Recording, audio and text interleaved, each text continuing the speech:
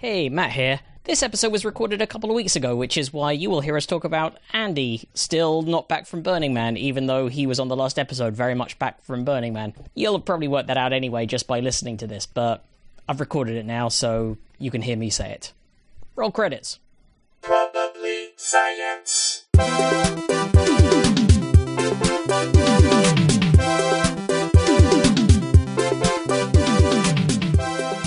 Hello, and welcome to Probably Science. I'm your host, one of two today. I'm Jesse Case. I'm Matt Kirshen. We have news, though. We've heard there has been signs of life from Andy Wood. Jesse and I were texting each other yesterday saying, has anyone heard from Andy? Has he survived?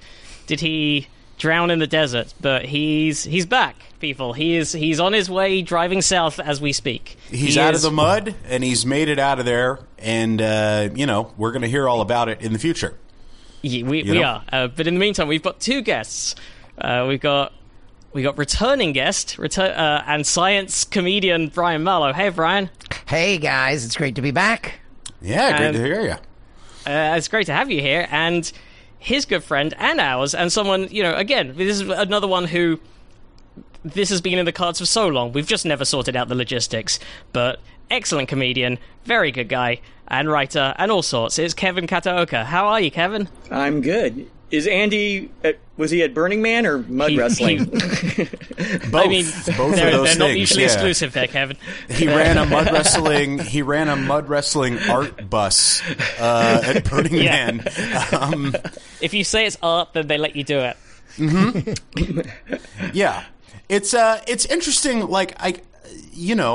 it's just one of those things. Andy loves Burning Man, which is a very un-Andy thing, but he's, it's like you look at him, you meet at him, and you would never think this guy is probably all in on Burning Man every year.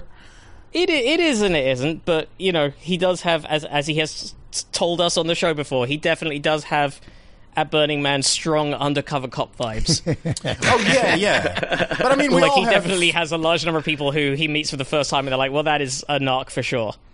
Yeah, absolutely. But I mean, I guess we all have those things where it's just something about you, something you're super into that makes no sense to the rest of your vibe. You know what I mean? Yeah. I just thought he enjoyed fire twirling. That's it. Yeah, no, he's big on that. Big on the Ren Fair circuit. Yeah. I don't know. I mean, Burning Man's not my thing. I'm never going to go there. I went one time, and it's already been, I can't even tell you, maybe it's been 15 years or 10 or 15 years. It was kind of amazing. I have to say that I went there with a really good friend who had been many times. And on the way there, I asked him, it's like, okay, I've seen the pictures, a lot of cool art, but I can't imagine staying so many days. We were going to stay 4 or 5 days or something, and I thought, why? But by the time we left, I was like, I could have used another day or two here, because it takes a little while to settle into it, and then it really is it's another world. Once you settle in, it was pretty fun. And the art, just riding a bicycle out on the playa from one art exhibit to another was the best thing and the best art gallery I've ever been to. It was so cool. Oh, yeah. Yeah. But I loved it, but the idea of going back, it's like, that thing of am I going to do all that you have to do? Not just the expense, but acquiring bicycles and just getting up for it. It's you know what I mean? Yeah, for me, I never got it back It's up. a lot of work, and a lot of expense and time and effort that goes into getting everything and then getting it out again. But it was pretty cool. Oh, no, sure. For me, it's not, I'm not no, I would never go if I was offered to go and it was a free, easy thing. It's the effort versus reward thing for me. You know what I mean? That's all it is. It takes a lot. Sometimes I'll go 3-4 days without checking the mailbox, my mailman will get upset at me because he's were you on vacation? I'm like, and is that because did you leave the house at all in those days? Yeah. No, it's not I don't want you to imagine there's just dishes stacked up covered with bugs and stuff. I just mean I'm just I'll grab it later and it's fine, So was the weather extreme for you, Brian? Well, in any way? No. And No, I guess we were lucky that way. I don't think it rained at all. There was some like wind, like sandstorm sort of little bit, but no, it wasn't bad at all. But did you happen, I don't know what stories you have lined up for us, but did anyone hear Margie Taylor Greene say this stuff about Burning Man on the Alex Jones show? No. It's an I know. amazing clip. I'm behind on the Alex Jones show Yeah, right now, I so never miss I it. know you got No a lot spoilers, of catching up no to do. spoilers. This was I've never watched. It's a clip that's maybe a minute and a half, 2 minutes long. It is such insanity. First of all, she's saying that this weather, basically, it's God punishing them. She had two things. She had this crazy conspiracy just a few days ago that they're all trapped there. They're not letting anyone leave, and they're brainwashing these 70,000 people to believe that climate change is at the root of this. And when they come out, you're going to see the next liberal conspiracy is going to be those people that are there. One of the insane things is that those people are already concerned about climate change. This isn't a thing. No one's being brainwashed. But Alex in there also, he goes, yeah, they burned this like effigy or something, and then this weather happened and blah, blah, blah. They're acting like this was the first time Burning Man happened. They burned a pagan ritual, and they're being punished. It's like, do they realize this has been going on for 30 years? Sometimes it rains. Why did God wait 30 years to punish them? It's like they just heard about Burning Man, and they're twisting it into insanity. Maybe God just heard about it as well. Maybe he's just late to the party. Yeah. Well, that might have to do with the speed of light if you want to go science-y with it. It takes a while for God to hear about this stuff. Alex Jones, I can't imagine living your life thinking that everything is a satanic ritual. Yeah. Like everything. Like he's all in on it. Like I remember when Obama. He's never listened to a record forwards. No, ever. Yeah, he only listens backwards. Like Obama's re-election or something, like I don't know, like a fly landed on him or something at some outdoor stump speech, and Alex Jones was on it for like a month. You know, like doing like ancient Aramaic chants. You know, this is obviously the rise of Beelzebub. It's bananas, man. It's bananas. Yeah. It's got to be quite tiring. It's got to be quite exhausting just having to come up with a new thing to be outraged about every. Is it daily? Pretty much. And doesn't he owes like $1 billion to, I don't know what's going on with the guy. Didn't he? Yeah, I'm not entirely sure what's happening with that, because he definitely lost all of those cases for quite considerably, like by quite some way. Like that was actually thoroughly entertaining. There was I'm now trying to remember bits. Like there was a massive fuck up from his lawyer. Didn't like his lawyer forward his text to the opposing lawyers? Yes. Yeah, something like that. I can't remember the specifics, but I remember it being one of those sort of like moments where it was revealed in court, and you just saw everyone on his side's face just drop. Well, didn't he have to openly admit that he was doing like a character or something? You know that. Yeah, that was certainly the claim. Yeah. Or I don't even know if it was even that trial, or I feel like maybe had to do with his divorce or something like that. He had to openly admit something, and it's just so weird that's already in the books. You know, that's already been announced in open court. That he's like, I legally have to declare that I don't believe a single word I'm saying. That's a great way to try to win a divorce. Is like, I was doing a character in our marriage. Like I was. Is that a way to get out of those lawsuits? It's like that's just a character that said that. What are you going to sue Archie Bunker? I didn't really believe that. I will every so often get it is thoroughly entertaining learning about new conspiracy theories, and regular listeners to the show will know that my favorite one that I've heard about in recent years is the real name conspiracy? Is it legal name? Is the legal name? I'm gonna have to Google this again. But basically, your name has been assigned to you by the government. There is no such legal name fraud. There we go. Okay. I'm all in. Lay it on me. I'm all in. The government owns your legal name. But therefore you don't have to give it to the police if you get pulled over, and no laws can bind you. Here we go. This in Wikipedia it redirects a straw man theory. It's a pseudo-legal conspiracy theory originating in the redemption/A4V movement, and prevalent in anti-government and tax protester movements such as Sovereign Citizens, there we go, and Freemen on the Land.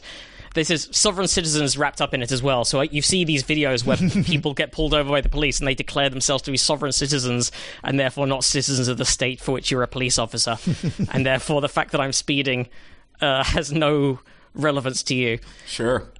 Well, all you have to do is claim you're British, right? It doesn't matter. You're just driving. Yeah, you can't do anything. The theory holds that an individual has two personas, one of flesh and blood and the other a separate legal personality, i.e. the straw man, and that one's legal responsibilities belong to the straw man rather than the physical individual. Pseudo-law advocates, I love the fact that they're calling them in this article pseudo-law advocates, claim that it is possible through the use of certain redemption procedures and documents to separate oneself from the straw man, therefore becoming free of the rule of law. Hence, the main use of straw man theory is in escaping and denying liabilities and legal responsibilities. Tax protesters, commercial redemption, and get-out-of-debt free scams claim that one's debts and taxes are the responsibility of the straw man and not of the real person. They back this claim by misreading the legal definition of person and misunderstanding the distinction between a juridical person and a natural person. Wow. Courts have uniformly rejected arguments relying on the strawman theory, which is recognized in law as a scam.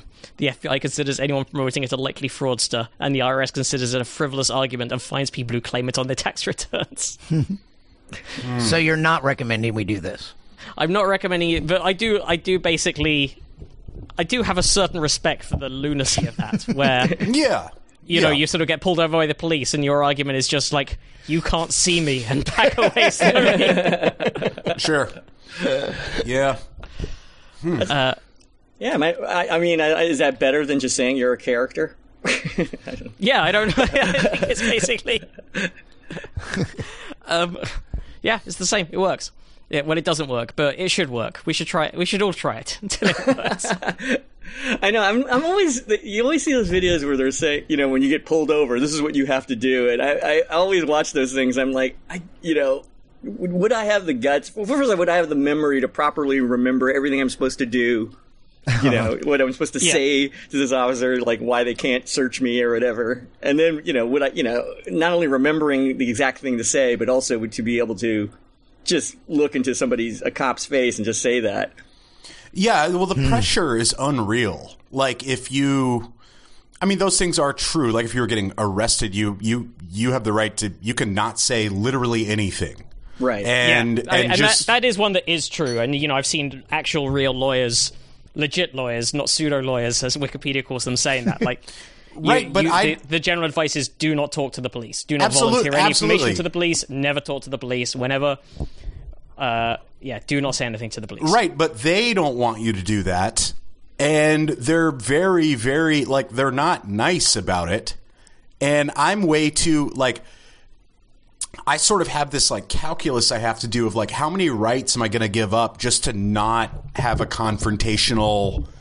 You know what I mean? Like, I'm horrible at, like, being yelled at. Like, I'll cry and shit. Like, don't yell at me, you know?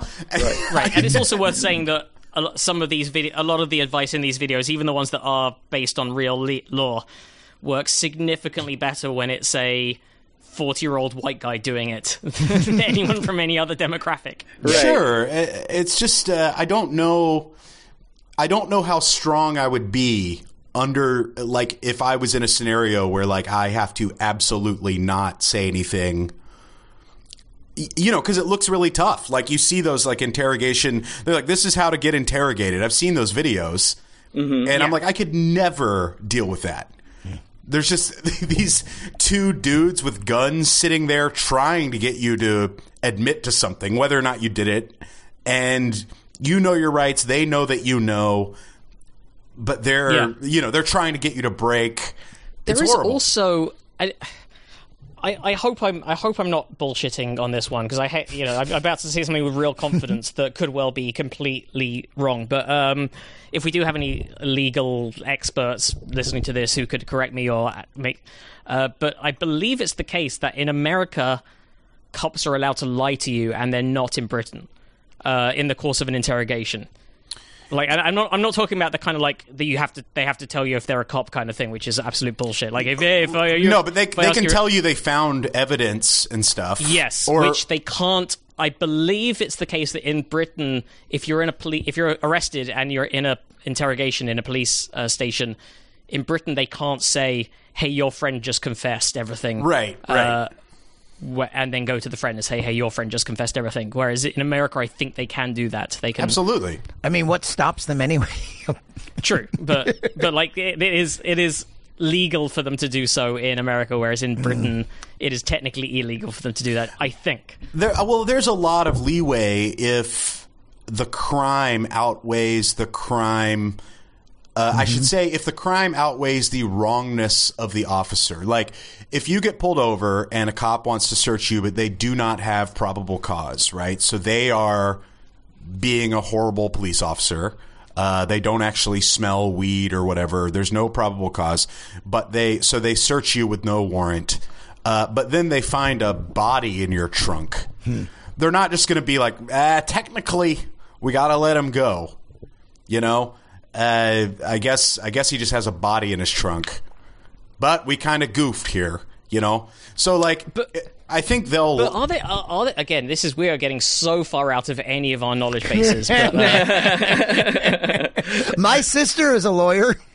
Does that qualify? All right. me? Well, that's and I was pre-med, so there's my expertise on the line. Yeah. So we're almost there. We're basically experts. Exactly. What we do have listeners who will write in and correct us or clarify some things, and we got an email this week from this will be from a couple of episodes ago now, because we banked a few episodes so that Andy could be in the desert, but yes Patrick Cooley wrote in. This is about, we were talking about game controllers on the Titan submersible Stockton Rush. And he says, "Hey guys, I'm not defending Stockton Rush or criticizing anything you guys have said specifically, but a lot of the media has latched onto the game controller as an example of the poor engineering of the submersible. But I just want to point out that a game controller is very convenient for manual analog controls. I used a PS2 controller to operate a bomb disposal robot during training in the army. The buttons are easy to map for various options, and the sticks work great for moving robot arms and such. I don't remember the exact setup for the bomb robot, but I think there are two menus. On one, the left stick drives and the right stick moves the camera, and then when you're in position, you switch to arm controls. The shoulder buttons control the gripper, and the sticks move the arm. I understand how it seems silly on the surface, but an off-the-shelf controller is a cheap, easy way to operate a vehicle effectively. I'm sure the submersible had lots of problems, but in my opinion, the game controller is the least of them." I've heard that argument before as well. It's like it works. It's perfectly. This is what this device does. Yeah, so all right, I will take that. I mean, you know, but if someone's operated a bomb robot, I'm not gonna like it. We're gonna push back on that. But when you're operating the bomb robot, you don't have 4 people just sitting there. Yeah, and you also don't. And like he is clear to say he's not defending Stockton Rush, because I'm also sure at no point when they're operating the bomb robot do they, in a fit of pique, throw that controller across the bomb field at one of your paying clients because you're grumpy, which is something that Stockton Rush did. R.I.P. He also said, Patrick says nice things about the podcast, and says he misses the Bluebell Ranch madness, and also wants to know if Andy's still doing the stargazing tour thing. I have to ask Andy when he gets back. Oh yeah, right. I think he is, but I'm not sure. No, I would view this more as like the bomb robot if it was made out of cardboard. You know, like that's sort of the big. He is right. The controller thing is not the main issue. Is low down the list of the issues, but correct. Right. More of the issues would be if the bomb robot hadn't been tested with bombs, right? Or at least hadn't been tested on forces equivalent to bombs. Yeah, for the bomb tours. Yeah. And people, you're selling tickets at a discount for people to ride on top of the bomb robot. Now, I'm not trying to backtrack before we get into to stories here, and I think that's a very good point that was just emailed in. And you guys can always email us. That's probablyscience@gmail.com. But something that we always like to ask our guests, and Brian, we talked about the pre-med stuff, but Kevin, we always ask our guests, what, if anything, is your background in science? And it can be literally, we all have one, but it could just it's ranged be from people who liked or hated classes at school, or blew stuff up in the woods with their friends. You constructed a shack to view porn in the woods as a child, whatever. Like, what was it? I viewed porn in the woods with Shaq. Yeah, wow. Yeah. No, Does he need like extra large porn, like specially made? yeah. But it was funny. I was terrible at science and math in high school. I cheated a lot to get by. I remember in my physics class, I think I used to try to. I think I paid somebody to kind of like write during quizzes, like to write their work on a piece of paper and copy it, and then throw it to me, and so I could actually put the answer down and the work to make it look like I actually was. See, this was before texting. Yeah. Yeah, and that's how I did like physics or whatever. I mean, that's full level cheating. That's not like, yeah. I think, and I think I still. It's probably cheating. I think I got a C- or something, but I still got at least it wasn't a D. But yeah, it was just like I and it's funny because now I look back on it and I wonder if. You look back, think about certain classes you took when you were younger and you were terrible, and then you think, oh, I think I enjoy it now. Mm-hmm. Or I think I get, I think I'd be more excited about it and probably do better at it. I'd read more about it and. Yeah, this has come up so many times from people who... The number of times on the show where we've had a guest say something like, yeah, I hated it at school, I sucked at it. And now I read science stories all the time and I really like it and I don't know what... And it normally comes down to either you didn't click with your teachers or it just wasn't put to you in the right way that sort of hit the way your brain works and... Mm-hmm.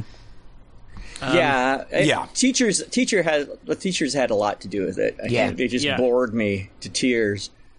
I had that with English was the opposite because I was science and like math and that kind of thing was in my wheelhouse, but then I just didn't really understand how English classes were meant to work, and I just didn't get. And now I write for a living, but like I just didn't.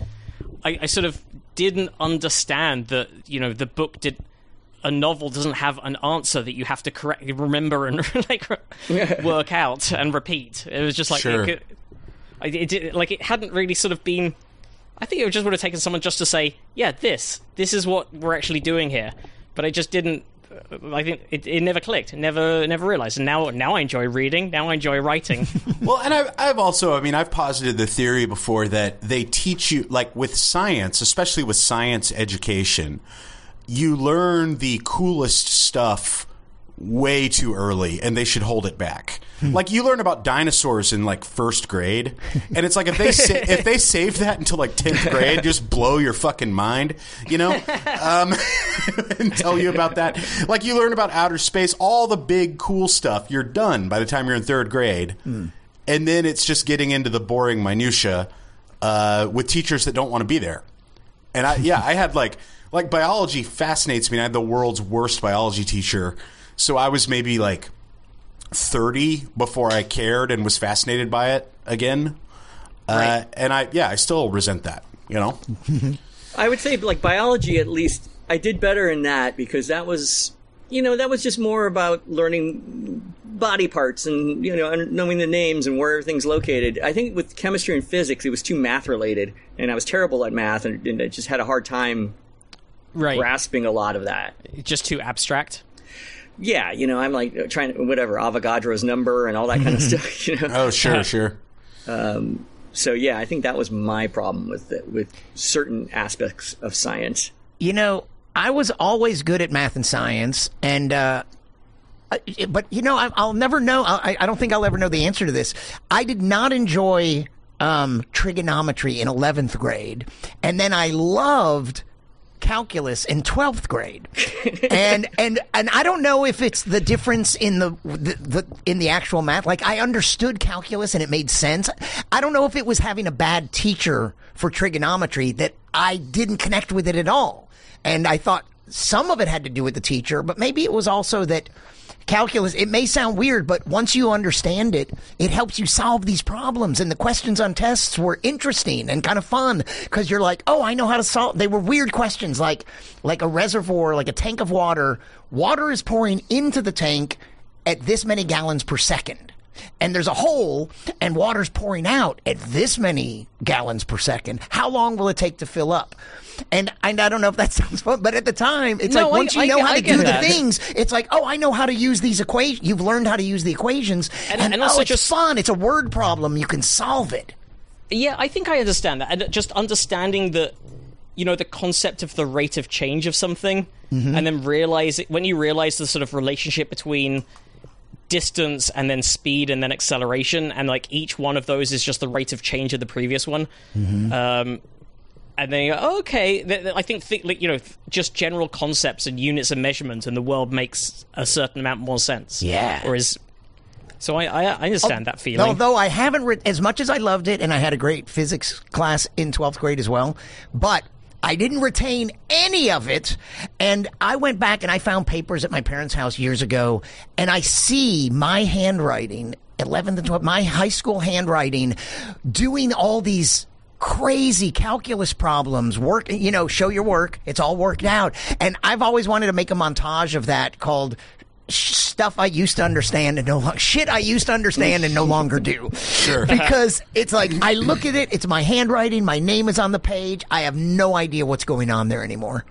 I think in the math world, liking calculus over trigonometry is the equivalent of liking Sammy Hagar as the lead singer of Van Halen. Sure.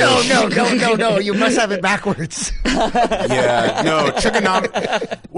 Trigonometry screams David Lee Roth. It screams it. But what does it mean? I like Sammy Hagar alone, but not in Van Halen. What does that mean? Is this algebra? Are we getting into algebra now? Oh man, that's a totally different math formula. If you cannot drive 55 and you are yeah, see, he was writing math songs, math problem songs. Yeah, very complex stuff. One man cannot drive 55. If you are running with the devil, but you cannot drive 55.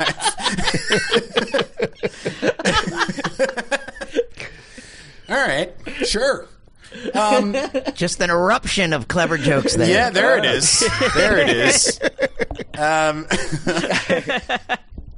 Man, Van Halen fucking rules, though, huh? They really do. I don't know how to segue out of it, but all right, guys, great podcast. I wouldn't be doing my own justice if I didn't mention that Brian May recently re-released. Brian May, Queen guitarist, astrophysicist,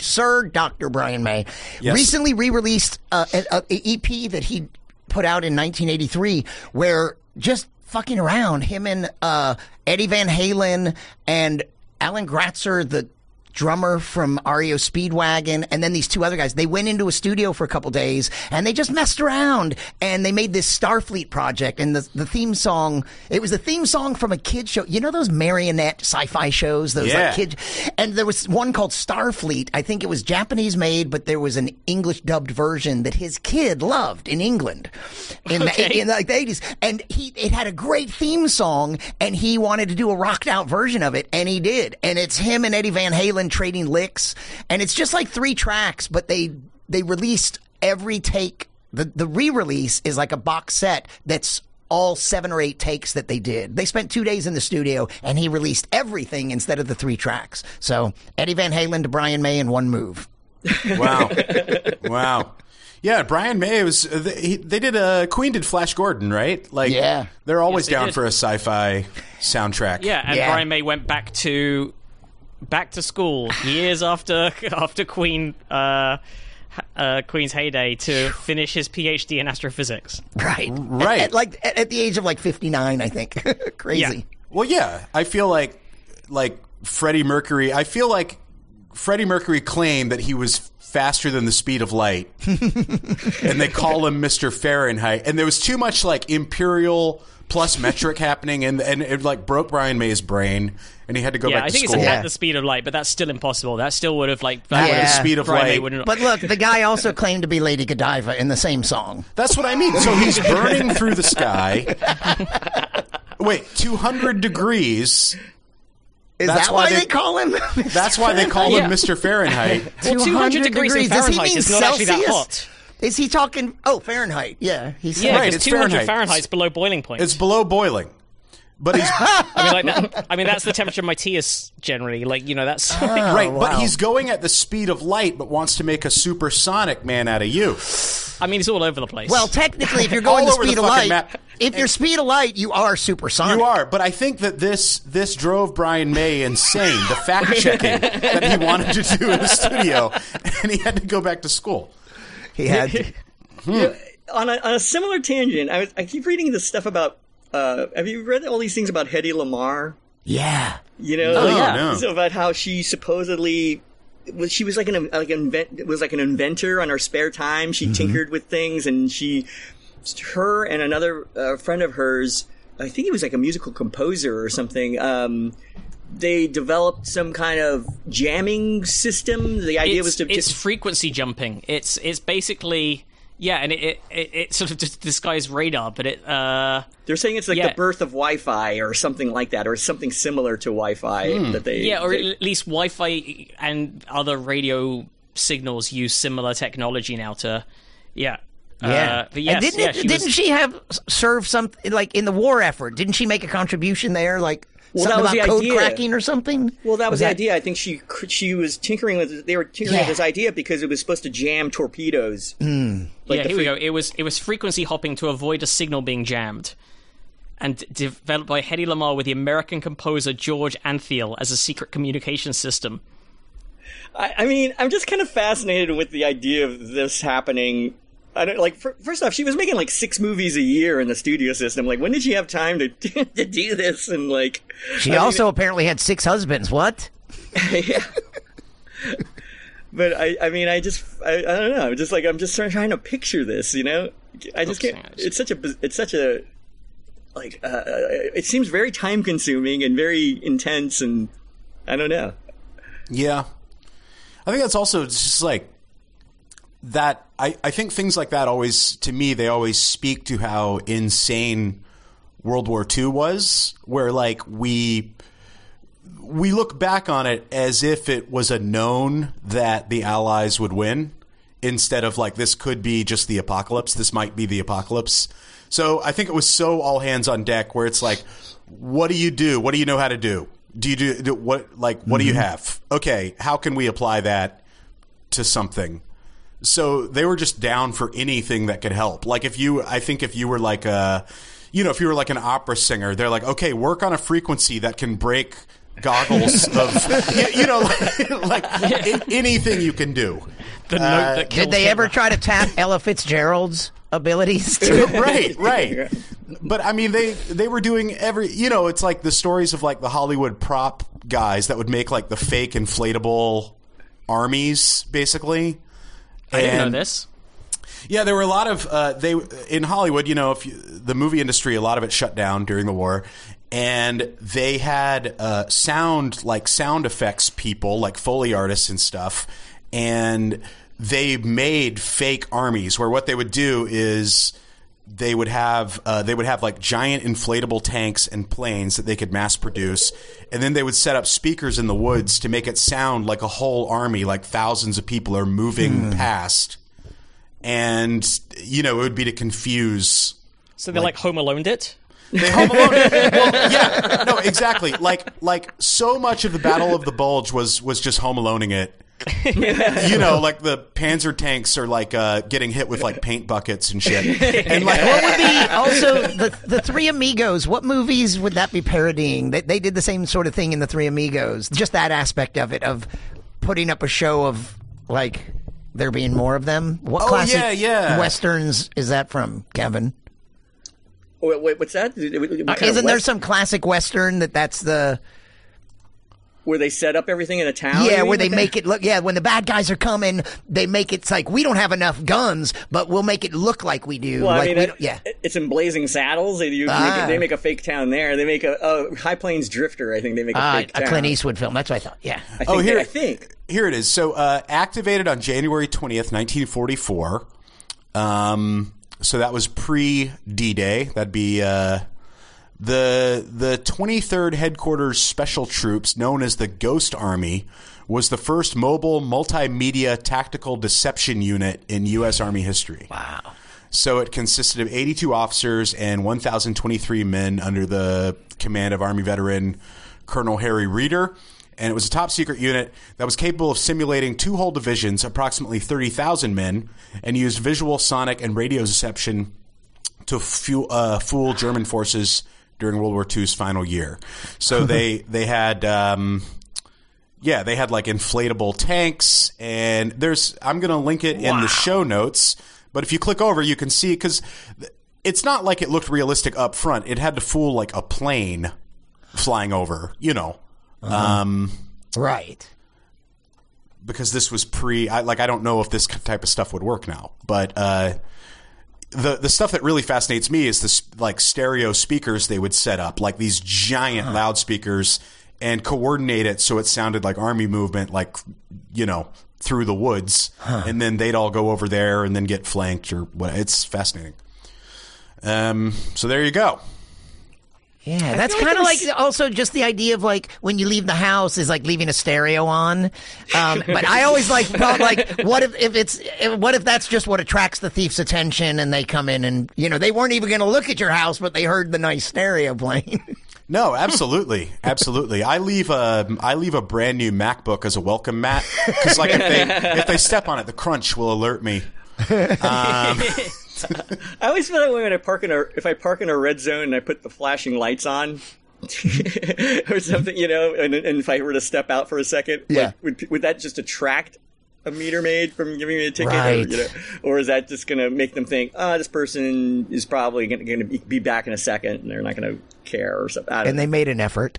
I'm amazed. They turned on their hazards. I'm constantly amazed at the confidence of people on motorcycles, where you'll just see. I mean, like really good motorcycle helmets are very expensive, and they just leave them on the bike all the time. I see that all the time. It's just sitting there, and it's because it's like I think it's probably they've learned most of the time they don't get stolen because you don't know who's on the bike. You're assuming some like scary biker guy. So you're not going to do it. I don't know. I thought you were talking about when actually riding a motorcycle at first when you said that. Oh, no. I mean, that's splitting lanes and stuff is like that. I'm like, no way, dude. Whoa. But splitting lanes is I see that all the time, and I can't believe they do that. Yeah. I mean, they're flying by, and I just think like, and it's not even the car so much, it's the mirrors. Yeah. Yeah. Scary. No, absolutely. And, if somebody went down that way, they might have to grow a human embryo. You guys think I don't know, man. I got nothing. That was nice so segue. That was so sloppy. It was so sloppy. You can fix that in post, right? Yeah, I hope so. But it's been making the rounds. It was. I know Justin Broad sent this in. I think some other people did as well. Yeah, so scientists have grown a whole model of a human embryo without jizz or the egg. It's weird that put it in there. It's weird that the BBC article used the word jizz. You'd think they'd just say sperm, but no, they wouldn't. Yep. So it says They're here... so woke.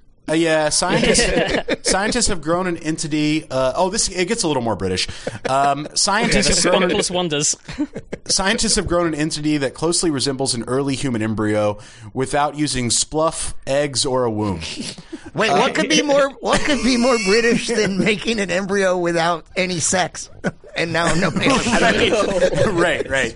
Yeah, this is the dream. Hey, I'm just basing that on Graham Chapman and Monty Python, and I guess very specifically in the "Every Sperm is Sacred" sketch. The Weizmann Institute say their embryo model, made using stem cells, looks like a textbook example of a real 14-day-old embryo. It even released hormones that turned a pregnancy test positive in the lab. The ambition for embryo models is to provide an ethical way of understanding the earliest moments of our lives. First weeks after a sperm fertilizes an egg is a period of dramatic change from a collection of indistinct cells to something that eventually becomes recognizable on a baby scan. This crucial time is a major source of miscarriage and birth defects, but poorly understood. It's a black box that's not a cliche. Our knowledge is very limited. Professor Jacob Hanna from the Weizmann Institute of Science says, So, embryo research is legally, ethically, and technically fraught, but there's now a rapidly developing field mimicking natural embryo development. Oh, sorry, go ahead. Oh, I was just going to jump in for a second. Jump in. You can. I think what I did is just ethically fraught there. But no, give it a jump. So the research published in the journal Nature is described by the Israeli team as the first complete embryo model for mimicking all the key structures that emerge in the early embryo. This is really all the key structures. Wink, wink. Emerging in the early embryo. From the earlier. So Professor Hanna says this is a really a textbook image of a human day 14 embryo. This hasn't been done before. Instead of a sperm and egg, the starting materials was naive. I thought it said native naive stem cells, which were reprogrammed to gain the potential to become any type of tissue in the body. Chemicals were then used to coax these stem cells into becoming 4 types of cell found in the earliest stages of the human embryo. Epiblast cells. So those stem cells had to come from sperm and eggs, though. I mean, they're making it sound like they're just creating this from like a couple of test tubes and mixing chemicals. Right. But okay. I'm not as impressed. Like when you're a kid and you get like all the shampoos and everything and you mix them together and you go like, I've made a potion. Mm-hmm. I'm not as impressed that this. Oh, come on! I can't be the only one who did that. Yeah, the well-known fun thing to do in England. You mix all the shampoo, like maybe like some dish soap and stuff like that, and you stir it together, and you're like, I've just done. How many shampoos were you using? I don't know, like whatever was handy, whatever I could get away with. I grew up in a one shampoo household. Did the Kirshens have like preferred shampoos amongst the family members? Probably a couple of shampoos, but then also you get some dish soap, you get some. Whatever else is available that is sperm, a different colored liquid. Yeah. I'm less impressed since this used stem cells. Well, but so yeah, we can trace the origin of all cells back to there was some sperm and egg somewhere around there. But they're starting with these stem cells that are like, my understanding of this isn't deep, but stem cells we start with stem cells, and they naturally in our bodies they differentiate into all the different kinds of tissues and everything. And they're saying there was never so in this process no sperm, no egg, right? But stem cells differentiated into the kinds of cells that you see at the beginning of an embryo. Correct. Yeah, they reprogrammed those cells to become epiblast cells. That becomes the embryo proper. Trophoblast cells, that becomes the placenta. Hypoblast, that's the supportive yolk sac. And extraembryonic mesoderm cells, which are just there, to provide bass and treble.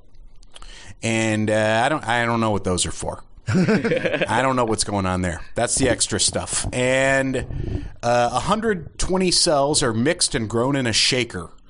So this, they're mixed in a precise ratio, James and then Bond the science. Yeah, it actually says, and then the scientists step back and watch and present their potion to the rest of the household. Who's very angry. Go ahead, taste at it. The scientists having used up too much of the shampoo. Wow. Yeah, so it did spontaneously assemble itself. It says about 1% of the mixture. Because they took naive, like blank, codable stem cells.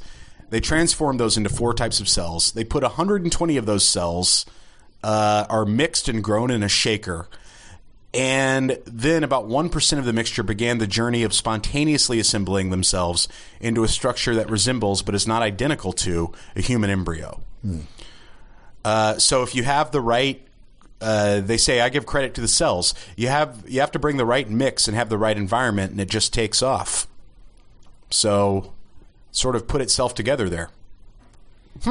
So, yeah. But it's not exact. They said resembles, but is not identical to? Right.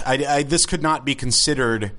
I think there's some stuff missing that would say this is not a human embryo. It says they were allowed to grow and develop until they were comparable to an embryo 14 days after fertilization, which in many countries is the legal cutoff for normal embryo research. Right. Because then there's a heartbeat, man. After that heartbeat, dude. It does say in another experiment they did allow it to grow to the point that it was able to say, "Please kill me."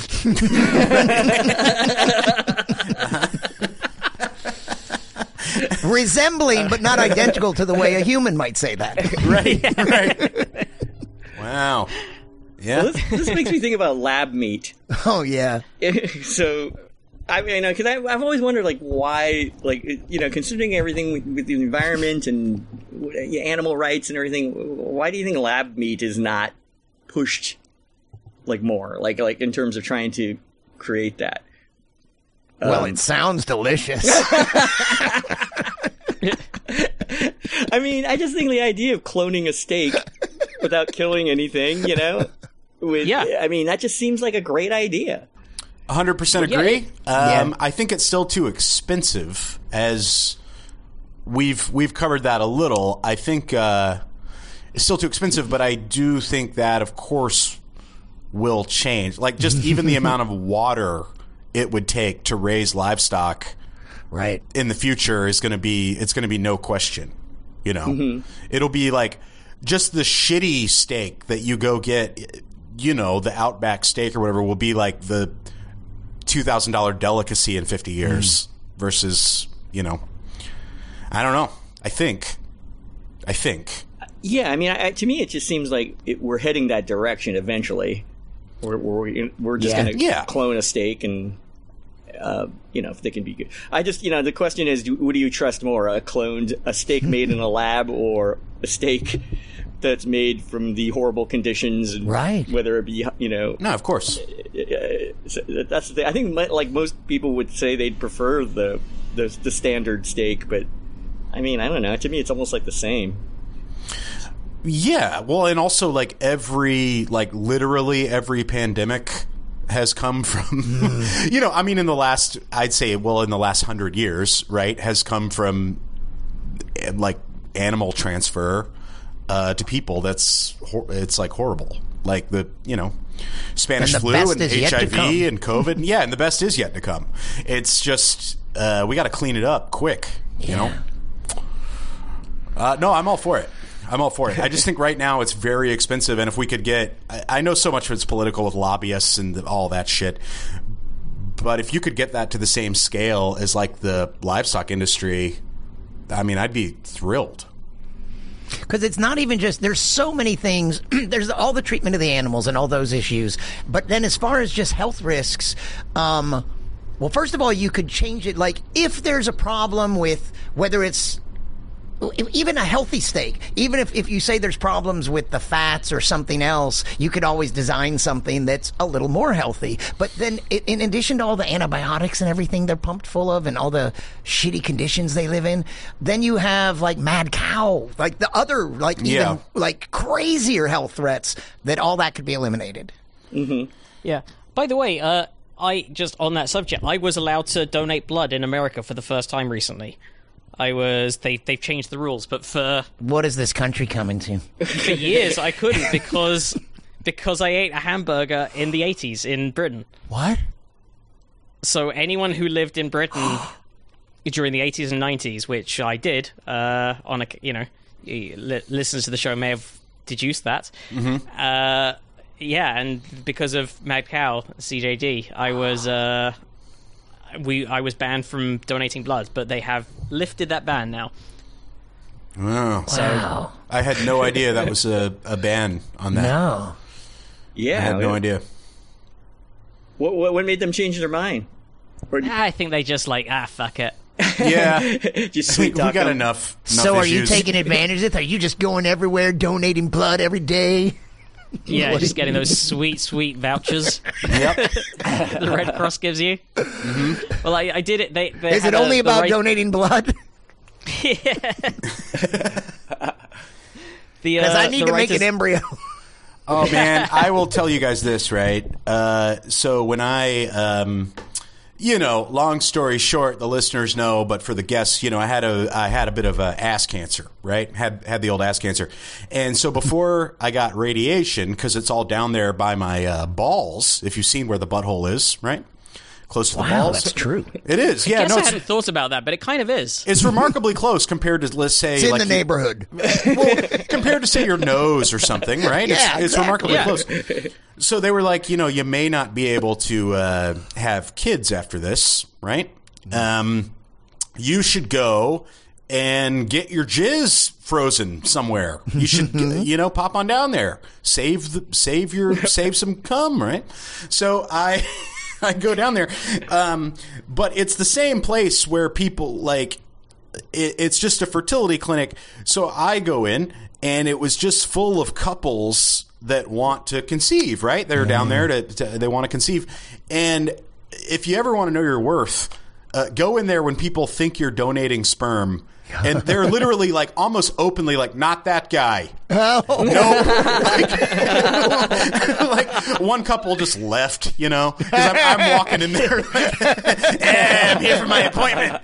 And I thought you did better vetting than that. We're leaving. yeah, they're like, nope, honey, let's go to a nicer cum place or whatever. Yeah, it was weird. I'm sorry, we demand a better class of cum. Right. Yeah, and they do have like stuff you can look at back there, and I don't know who curates the Nashville Fertility Clinic pornography. But really stuck in the 70s, this guy. I imagine a guy in like a full disco outfit, that comes in. It was pretty brutal. Pretty brutal. Use the phone for that one. I know. And whereas porn has made such great strides in the decades since then. Sure. No, it was weird. I mean, I'm not even trying to be funny, but it occurred to me. I was like, if this winds up being the sperm that makes a potential child for me one day, this is the most important load of my life. This is it. Right. And it like made me all in my head about what I watched during it, because I was like, this is like kind of like its mom, kind of, like whatever right. video this is, kind of. So I think I took way too long. I got way too in my head picking a video. Anyway, this went way off the rails. I'm so sorry. My Matt's just not even talking. I looked into it, and I just thought it was too expensive, so I just have some of mine in my freezer. Yeah. Well, no. So this is real. Like I missed my jizz rent like a year ago. Oh. And I don't know. I haven't heard back from them. I don't know if it got evicted, but it might be gone.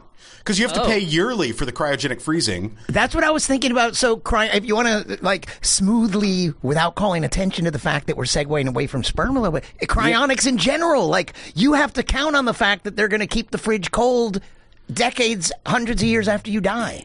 I mean, do they like sell it off like in Storage Wars? Like, can you bid on a batch? You go bid down at the cryogenic. Whoever place. buys this has to promise to keep it plugged in.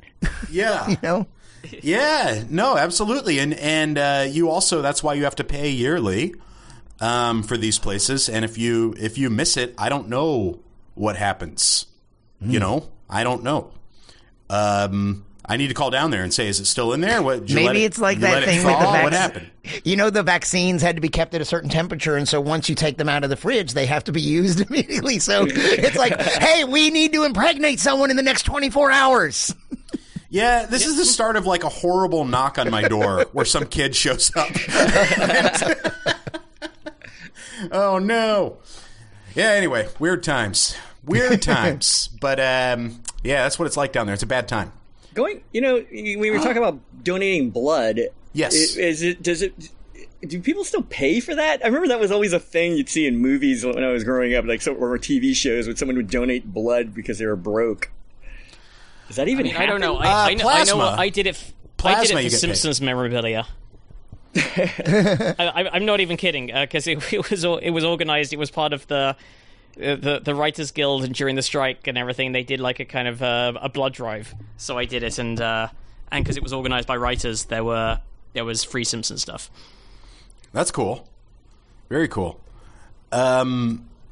No, I would do that. I know plasma donation pays. There's like there's a plasma donation place. I don't live in the best neighborhood at all. And there's so on my corner, there's a pawn shop, and across the street from that, there's a plasma donation place. And like drug dealers just hang out in the parking lot because like people will go in, they'll donate, they'll come out with $50 and then buy what they want, Yeah. Oh, and I wonder then if you need a slightly lower dose of your drugs because you're lower on blood. Right. No, exactly. Yeah, it's sort of a diminishing thing. But if they're a cop, they have to tell you, dude. They have to. Yeah. They have to. I definitely, they tell you don't drink that night, and I was planning on we were going out with some friends that evening, so I was like, hey, where it says like don't drink the night after or the night of you've donated blood is like you really can't drink, and she's like, the nurse there sort of said, the advice we give is to not drink, but you do you. Interesting. Which I think was basically her saying like, yeah, you can drink a little bit, but be careful. Right. But I can't say that legally or officially.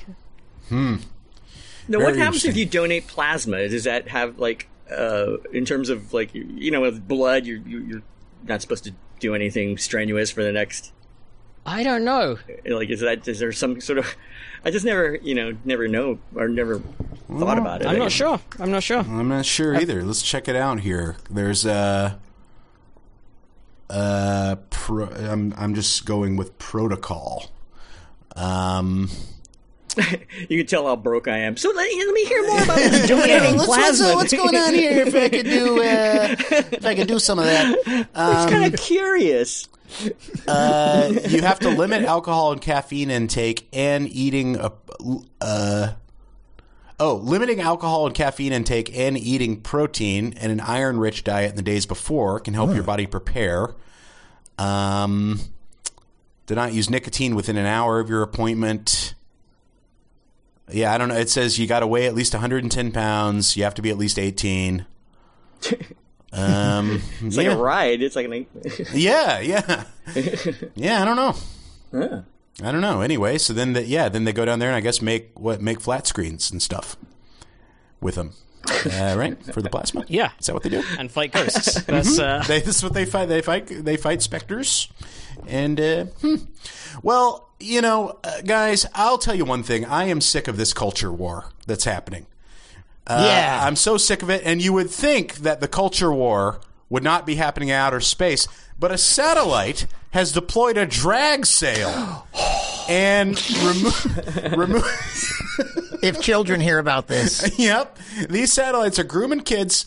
It's so a satellite has deployed a drag sail and removed itself from orbit 5 years early, which is pretty interesting. So it's in an age of increasing stuff orbiting Earth. One big concern is what happens if a satellite hits another one. The result could be an explosion or a chain reaction of collisions or the closure of an orbit, and that'd be catastrophic. However, a small satellite called Sputnik, Spudnic, getting a little joke there, just sent itself back to Earth earlier than expected, and its goal was to demonstrate a low-cost way to take care of space debris.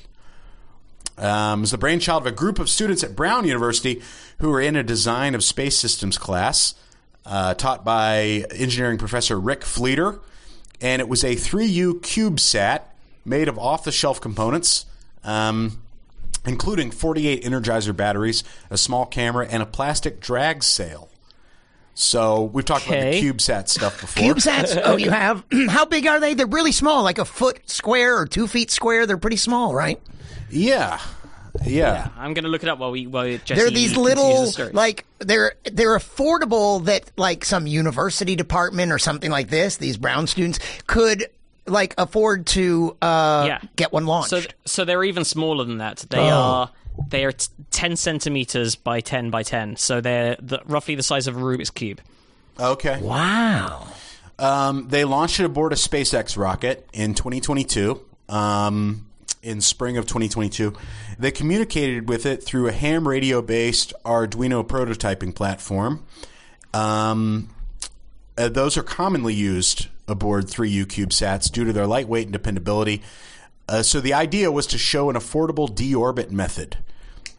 So they say, we're trying to prove that there are ways of deorbiting space junk after mission life has ended that are not super costly, says Celia Jindal, who graduated from Brown in May and was one of the project leads.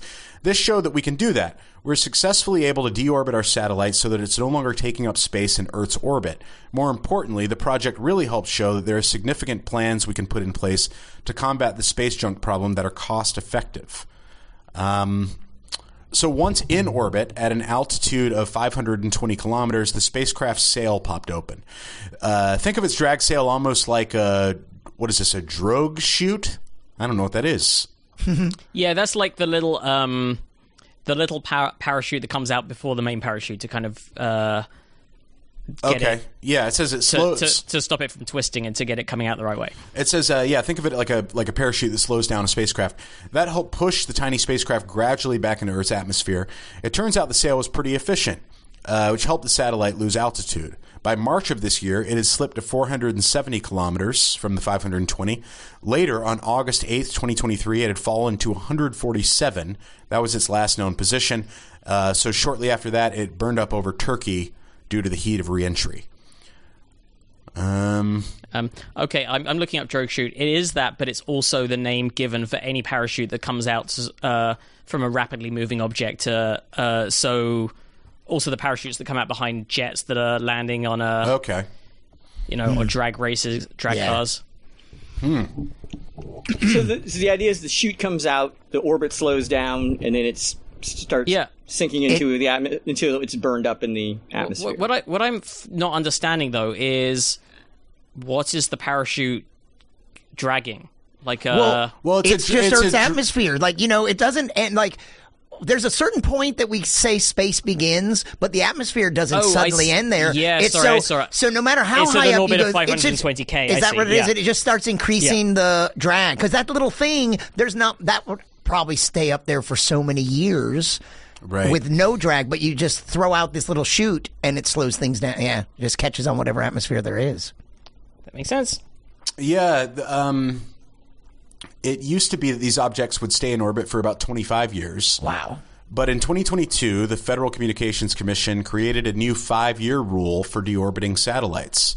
It states that spacecraft ending up at altitudes less than, I think this is a typo, it should have the amount of kilometers, but it doesn't. Yeah. So it states that spacecraft ending up at altitudes less than whatever kilometers must deorbit as soon as possible and no more than 5 years after the end of their missions. So another thing to consider is solar activity. It causes Earth's atmosphere to puff up during periods of solar maximum. That increases the drag on low-orbiting satellites. It's a known problem that satellite operators face, and the low-cost, off-the-shelf technology demonstrated by the Brown students offer a useful solution for unanticipated deorbits. So that's interesting. Yeah, you just pop a little drag sail up there, and it speeds up the deorbit process. Wow. How even fascinating. The space station, I in no way need a nap after that. That's so invigorating. So, trivia question. What is the best song ever written, maybe the only song ever written directly about this topic? Directly about this topic? Oh, yeah. Not these kids doing this. Will it go around in circles? No, that's a good one, I guess. Oh, yeah. Let me think. Okay, it's not Final Countdown. No. What do you got? Space Junk from the first Devo album. Okay. It's a song called Space Junk. She was hit by space junk. It's about all the space junk. Yeah. It's called Space Junk. It's about space junk. Sure. Coming down and hitting someone. Yeah. Yeah. All right. I love Devo's. I love the elevator pitch of Devo. I imagine that's how Mark Mothersbaugh pitched it to the band. It's called Space Junk. It's about space junk. And listen, it's called Whip It. It's about whipping it. All right. You got to whip it good. That's what it's about. Go on. Tell me more. Are we not men? No, we're Devo. It's about Devo. That's who we are. I love that song. The first line, that song, "Are We Not Men?" Jocko Homo. That song, their theme. That first verse is so amazing. It goes, "They tell us that we lost our tails, evolving up from little snails. I say it's all just wind and sails. Are we not men? We are Devo." Yeah. But I just love those first few lines. Can't believe you're going to put that on your gravestone. Well, what else? Tell me, what else, Kevin? Yeah. Well, we should. Speaking of epitaphs, Yeah. we probably should wrap up the main show. We'll save an extra story for our Patreon patrons. We always do. They're our favorite. But Kevin and Brian, where can our listeners find you and everything you're doing? You can find me picketing. Yes, the writer's strike. Yeah, I'm not doing anything. Today I circled a WB, or not. I didn't circle it. I walked back and forth in front of it. Did you curse? Did you raise your fist in the air? Sure. Are you also in the Writers Guild? I am, yeah. Matt? Yeah, thought so. Yeah, so I've also been out yelling. Yeah. It's and I'm striking, and by that I mean crushing it at the bowling alley. I'm sparing, I'm striking, I'm killing it out there. I don't know what I'm talking about, guys. I'm very tired. I have a great relationship with the gutters. So apart from circling Warner Brothers, where can our listeners find you on internet things and so? No, find him on the street. Oh yeah. No, you can. I mean, you can find me on Twitter, but I'm barely on it. I'm like the worst person when it comes to this kind of stuff, like in terms of. Okay, just give out your home address then. That's all you can do. Just go over. Wait, is this one of those? He lives in a nice neighborhood. There's a lot of stuff to do around there. Do you have probable cause, Matt? I don't have to tell you anything. No, it's. I always tell people like when you tell people that you're a comic, and then like people that are not comics, and they're like, oh, do you know so and so? Do you know? But they're talking about like famous, like real famous people, and normally it's like, yeah. Like, we've done a few shows together or whatever, like around LA or something. And it blows people's minds a lot because I think, I don't think people are aware of how easy it is to hang out with comedians. You know what I mean? Yeah. There's very much no barrier. Like, so yeah, just go to Kevin's house. Yeah. Like, it's fine. It's fine. Yeah. He's usually there. Just go. Just go hang out. And Brian, I'm not much. I have. You can find me all the places, but I'm not much better than Kevin in terms of I'm not very good at much of the social media. So, but my handle is Science Comedian everywhere. I'm most active maybe on Instagram, but I'm on Twitter, which the platform that used to be known as Twitter. Sure. YouTube. Find me on YouTube, Science Comedian, sciencecomedian.com. Instagram. What else is there? I'm on Blue Sky now, and my name is if it's not just Science Comedian, it's something like that. I don't know how usernames work there yet. So Science Comedian, find me. Find them on all of those. You can find us. ProbablyScience.com is the website. We're on Twitter at ProbablyScience, individually at Jesse Case and at Matt Kirshen. ProbablyScience@gmail.com is the email address for questions, comments, clarifications, and stories you would like us to cover. Appreciate all of those, everyone who writes in. And also, you can join the Patreon or direct PayPal donations through the link at probablyscience.com.